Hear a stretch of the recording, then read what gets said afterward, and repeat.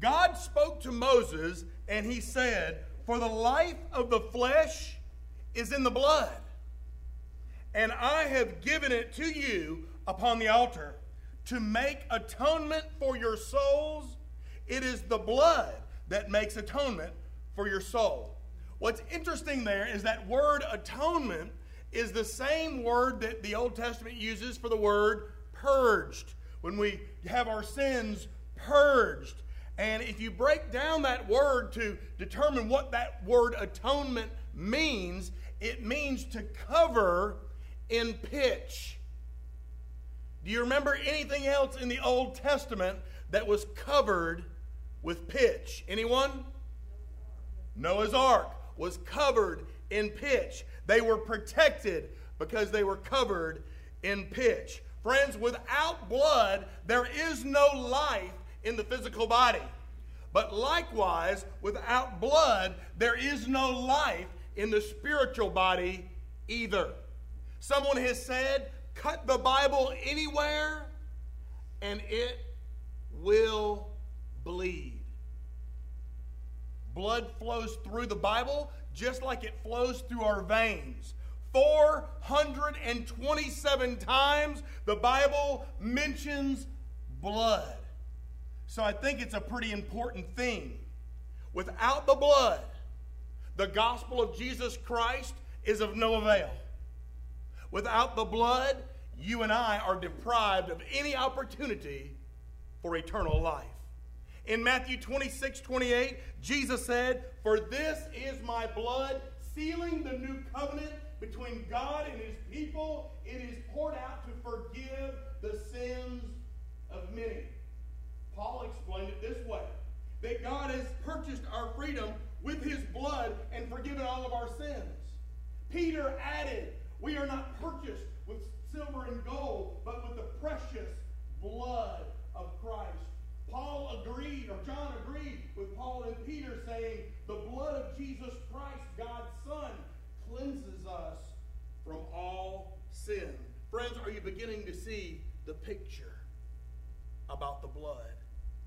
It is so important that you and I see the importance of the blood of Jesus Christ. But let me tell you something that's even more important than that.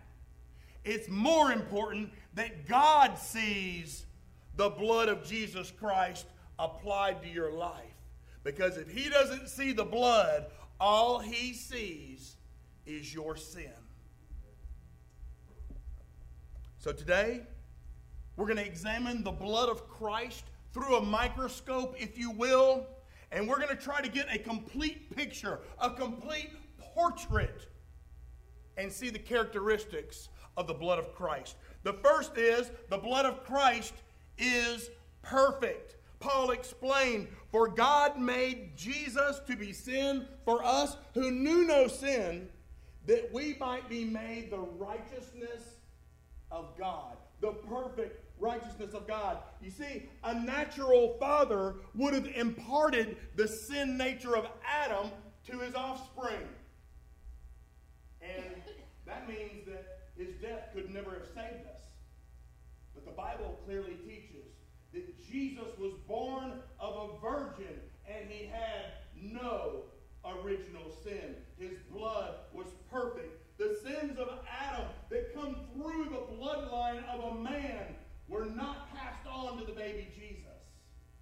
There was no original sin. Everything about Christ is perfect, including his blood.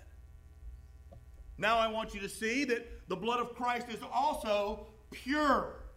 It's also pure. Friend, one of the reasons we use grape juice in our Lord's Supper service instead of wine is because wine has to go through a process of fermentation.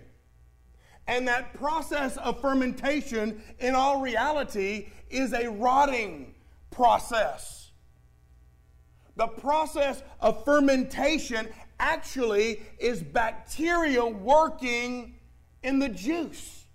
It's breaking down its elements and it's creating the wine. So wine could never be a proper portrait of the perfect and pure blood of Jesus Christ. But grape juice, on the other hand, pure grape juice, I believe, is a more accurate picture, a prettier portrait of the pure blood of the Son of God. Just like the bread without leaven is of his body.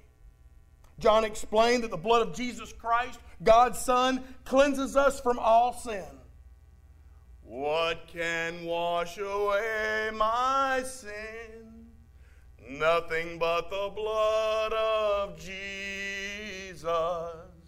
What can make me whole again? Nothing but the blood of Jesus.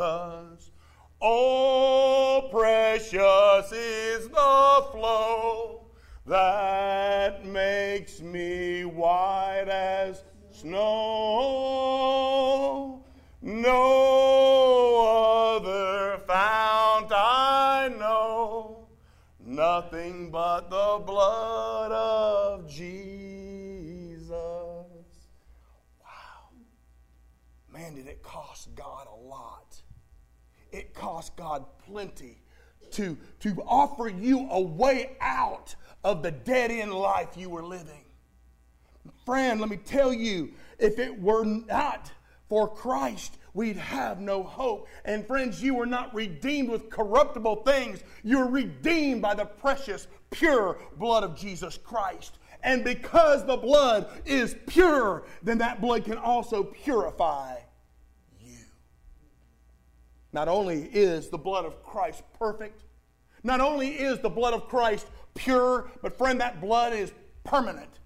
The Bible tells us that like the Old Testament priests, our great high priest, Jesus Christ, doesn't have to offer sacrifices day after day after day, year after year after year, first for his own sins and then for ours. No, he did it once and for all. He offered up himself as a sacrifice.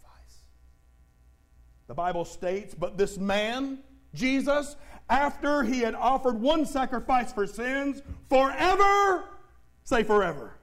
Forever is permanent. Forever, he sat down at the right hand of God. We are offered this gift of eternal life that he purchased with his blood. Thank God that through faith we can be saved once and for all. What was that word we said? Forever. Forever. You know, the word acquittal is an awfully heavy word. Acquittal means to remove blame, to free, to absolve. It reaches way back into the past and it reaches far into the future. You remember O.J. Simpson, don't you? Well, O.J. Simpson was acquitted for that murder. He was acquitted for that murder, and it can never, ever come back on him in a court of law. Not even new evidence that's found can be presented unto him. He has been acquitted. You may say, well, I don't think the justice was done. Well, neither do I. But that's neither here nor there. He was acquitted of that crime, and his blame was removed as far as the court is concerned. But you and I are guilty also, aren't we? We're guilty, and friend, we know it. We're guilty and we know it. But the Bible teaches that when we place our faith in Jesus and we trust in the blood, the pure and perfect, permanent blood of Christ that he shed on our behalf, guess what? We are acquitted. Acquitted permanently. Our sins are not only forgiven, they're forgotten. Praise God. And not only those past sins, but all the sins in the present and all the sins in the future, you're acquitted of. It's put under the blood when you trust in Christ as your Savior. David said, as far as the east is from the west, so far he has removed my transgressions from me.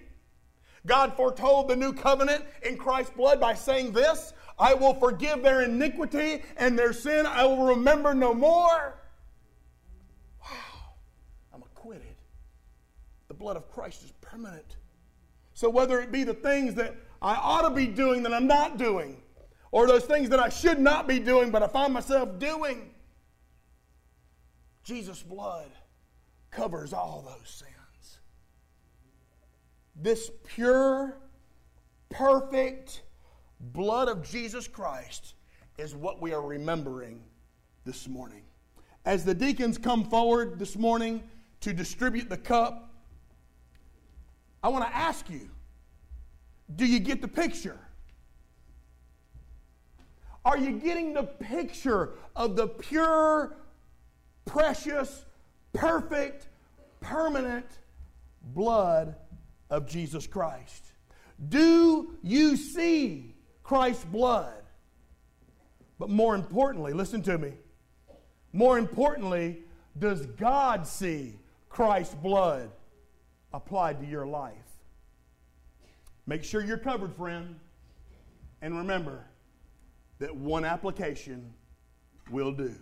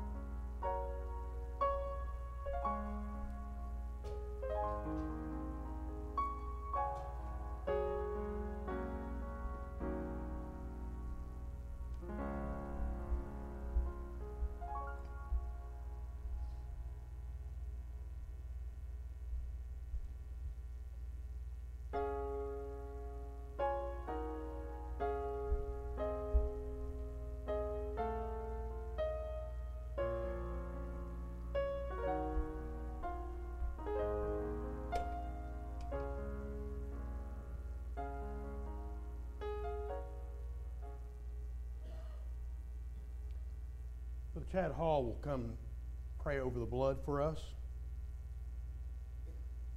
Let us pray. Father in heaven, we thank you this morning for leading us all here to remember what was done for us. Father, we ask you this morning to bless this cup that represents Jesus' blood that was spilled on that cross for all of our sins, so that one day, Lord, we can come to be with you. And it's in his name we pray. Amen. Amen.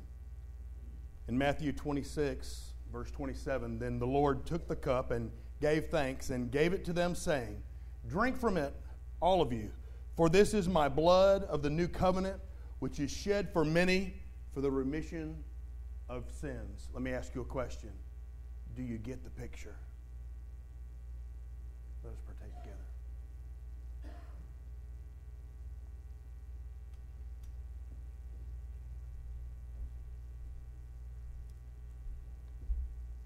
Your second portrait this morning is a portrait of the bread. And in John chapter 6, beginning in verse 31, John writes to the people that had just been fed, 5,000 plus, who had just been fed with 5 loaves and 2 fishes. And in verse 31, the Bible says that our fathers ate the manna from the desert. As it is written, he gave them bread from heaven to eat. Then Jesus said to them, most assuredly I say to you, Moses did not give you the bread from heaven, but my Father gives you true bread from heaven. For the bread of God is he who comes down from heaven and gives life to the world. Then they said to him, Lord, give us this bread always. And Jesus said to them, I am the bread of life. He who comes to me, he who follows me, shall never hunger, and he who believes in me shall never thirst.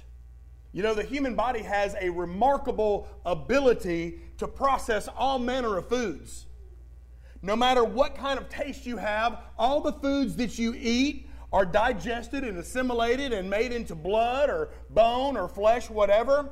We eat all kinds of food, but we can survive on one, at least for a period of time. Bread is often called the staff of life because it contains almost all of the nutrition that the human body needs. If you could only have one food, friend, bread should be your choice. Jesus talked about the bread of life, and I just want to look at 3 features of the bread of life. First of all, the bread of life is heavenly bread. It's heavenly bread. Everybody knows about bread. I bet you that many of you have eaten bread already today. Several of you in the congregation actually bake bread. You make homemade bread. You make sourdough bread. You make Amish bread. And that stuff is good. Amen. That's good. I love sandwiches. Man, I can survive on sandwiches. But if I ain't got no bread, then guess what? I don't have any sandwiches. So we know all about bread. But there are many obvious differences between heavenly bread and earthly bread. Consider these few. Earthly bread is man-made. Heavenly bread is God-made.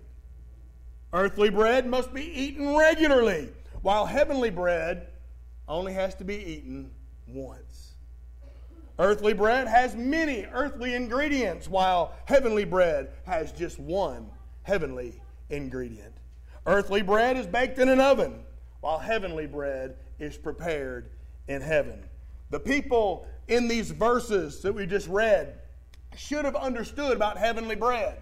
They knew that their forefathers were fed on daily portions of manna from heaven. In verse 31, they said, our fathers ate the manna in the desert. As it is written, he gave them bread from heaven in which to eat.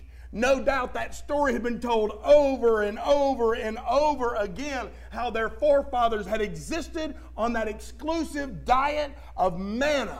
And I'll bet you they had manna in every way you could dream of. I bet you they had baked manna. I bet you they had fried manna. I'll bet you they had boiled manna. I bet you they had pickled manna. I'll bet you that they had manna on the half shell. I'll bet you they had manna for dessert. I'll bet you they had pineapple upside down manna. And of course they had to have banana manna. Amen? Hey, hallelujah. But back in verses 4 through 9, as Jesus was feeding the 5,000, Jesus fed earthly bread to probably what was more like 20,000 people. And through that miracle, what was he trying to accomplish? What was he trying to teach? He was trying to teach them that the bread of life is the bread of heaven. But they didn't get it. My question to you is, do you get it? Do you get that the bread of life is bread from heaven? Manna came down, and so did the bread of life.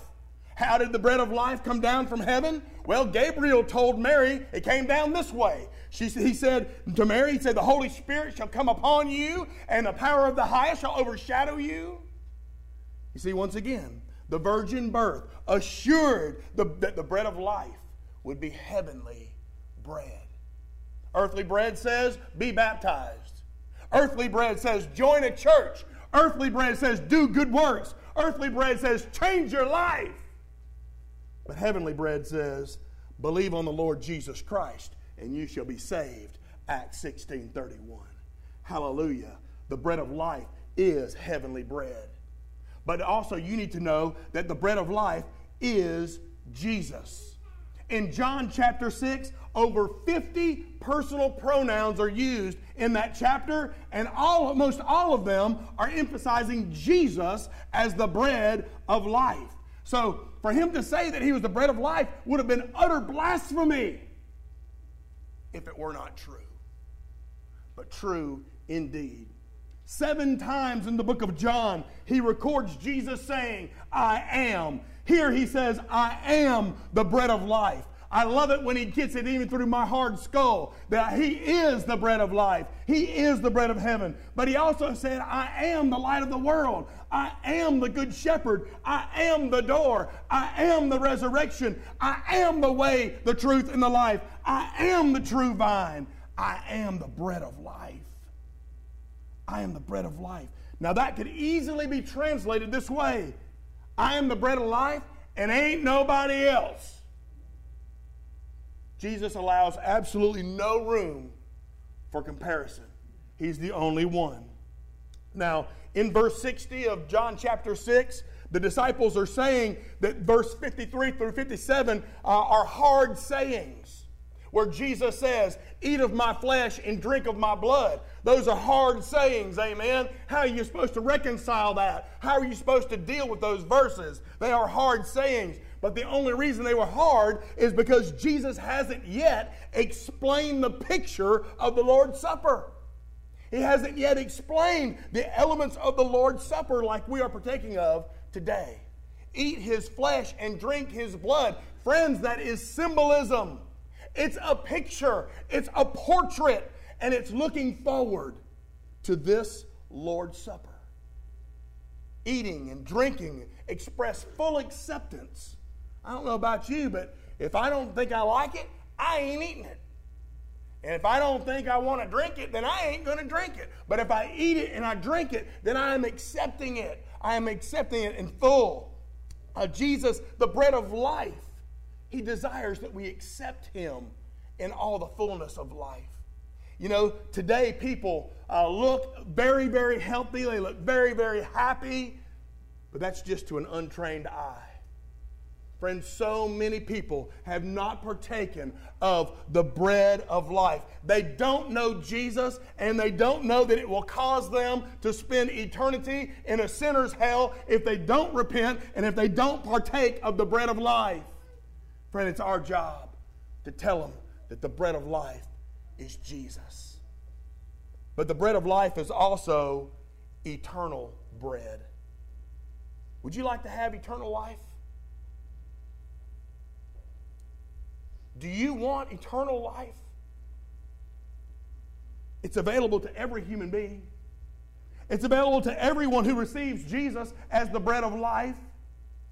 Back in the Old Testament, when manna had to be eaten, it had to be eaten every day or it would spoil. But the bread of life is a one-time meal. Partaking of it just one time. Now some folks will criticize you and say, oh, you believe once saved, always saved, don't you? No, let me tell you how I believe. I believe in eternal life. Amen. I believe that the bread of life is forever. I believe that it is eternal life. I believe that when somebody is truly born again, God absolutely assures that believer that there is no way that he can be turned away, that no one can snatch him from the Father's hand. No one. That's what I believe. Just look at verse 39 in John chapter 6. This is the will of the Father who sent me, Jesus said, that of all he has given me, I should lose nothing, but should raise it up on the third day, on the last day.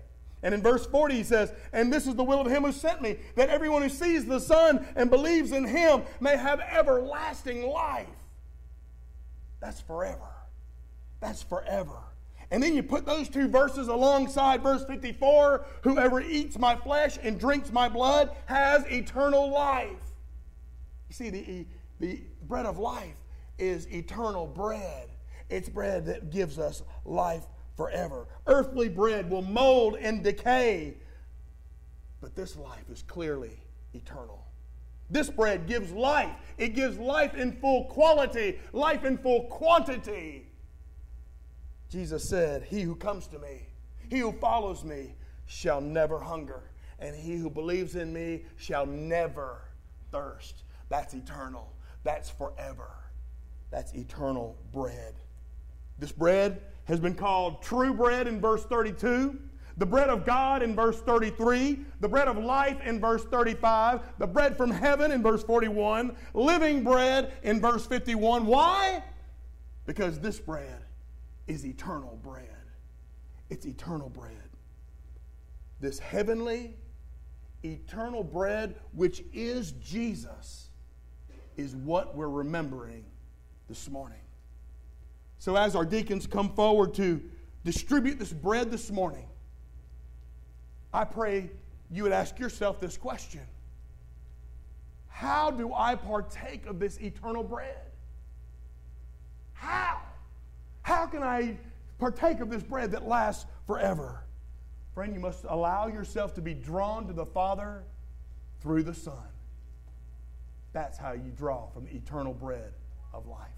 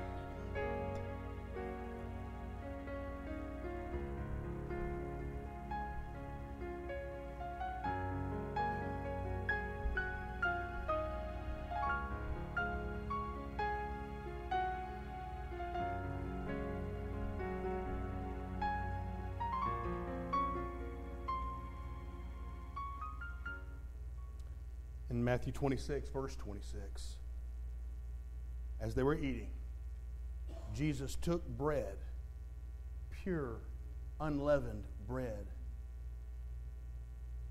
and he blessed it, and he gave thanks for it, and he gave it to the disciples. And he said, "Take, eat. This is my body." My question to you this morning is, do you get the picture? The picture of partaking of the body of Christ. Let us partake together.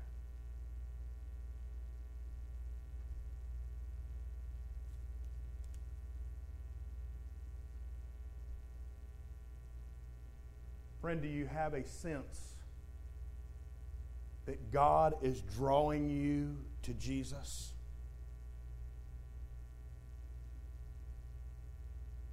Do you have a sense that the Holy Spirit is giving you that nudge that could only come from the hand of God?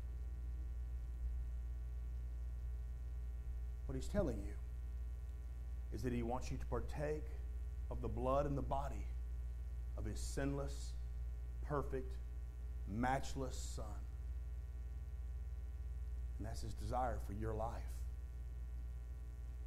in the flesh and in the spirit. Are you hungry for the bread of life? If you are, then that's a sign that God is quickening your spirit to His. Do you hunger? A poet expressed it this way: "I've tried in vain 1,000 ways, my fears to quell, my hopes to raise, but all I need," the Bible says, "is Jesus. My soul is night, my heart is steel, I cannot see, I cannot feel. For life, for light, I must appeal to Jesus. He died, He lives, He reigns, He pleads. There's life in all His words and deeds. All the guilty sinner needs is Jesus. Though some will mock and some will blame, in spite of fear, in spite of shame, I go to Him because His name is Jesus. He's all you need. Jesus is all you need.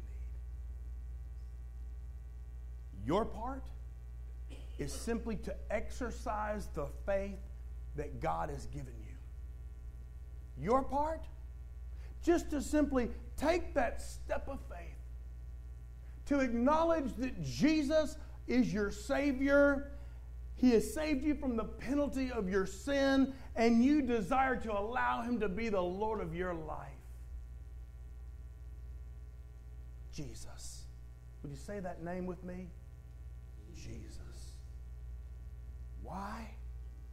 Because His name is Jesus. I pray that you get it. I pray that you saw that picture of the blood. I pray that you saw that picture of the bread. And if you have never given your life in its entirety, if you've never relied and trusted on Him and Him alone for your salvation, that you would not hesitate one more day. Seems like every week we're praying for families who have lost loved ones.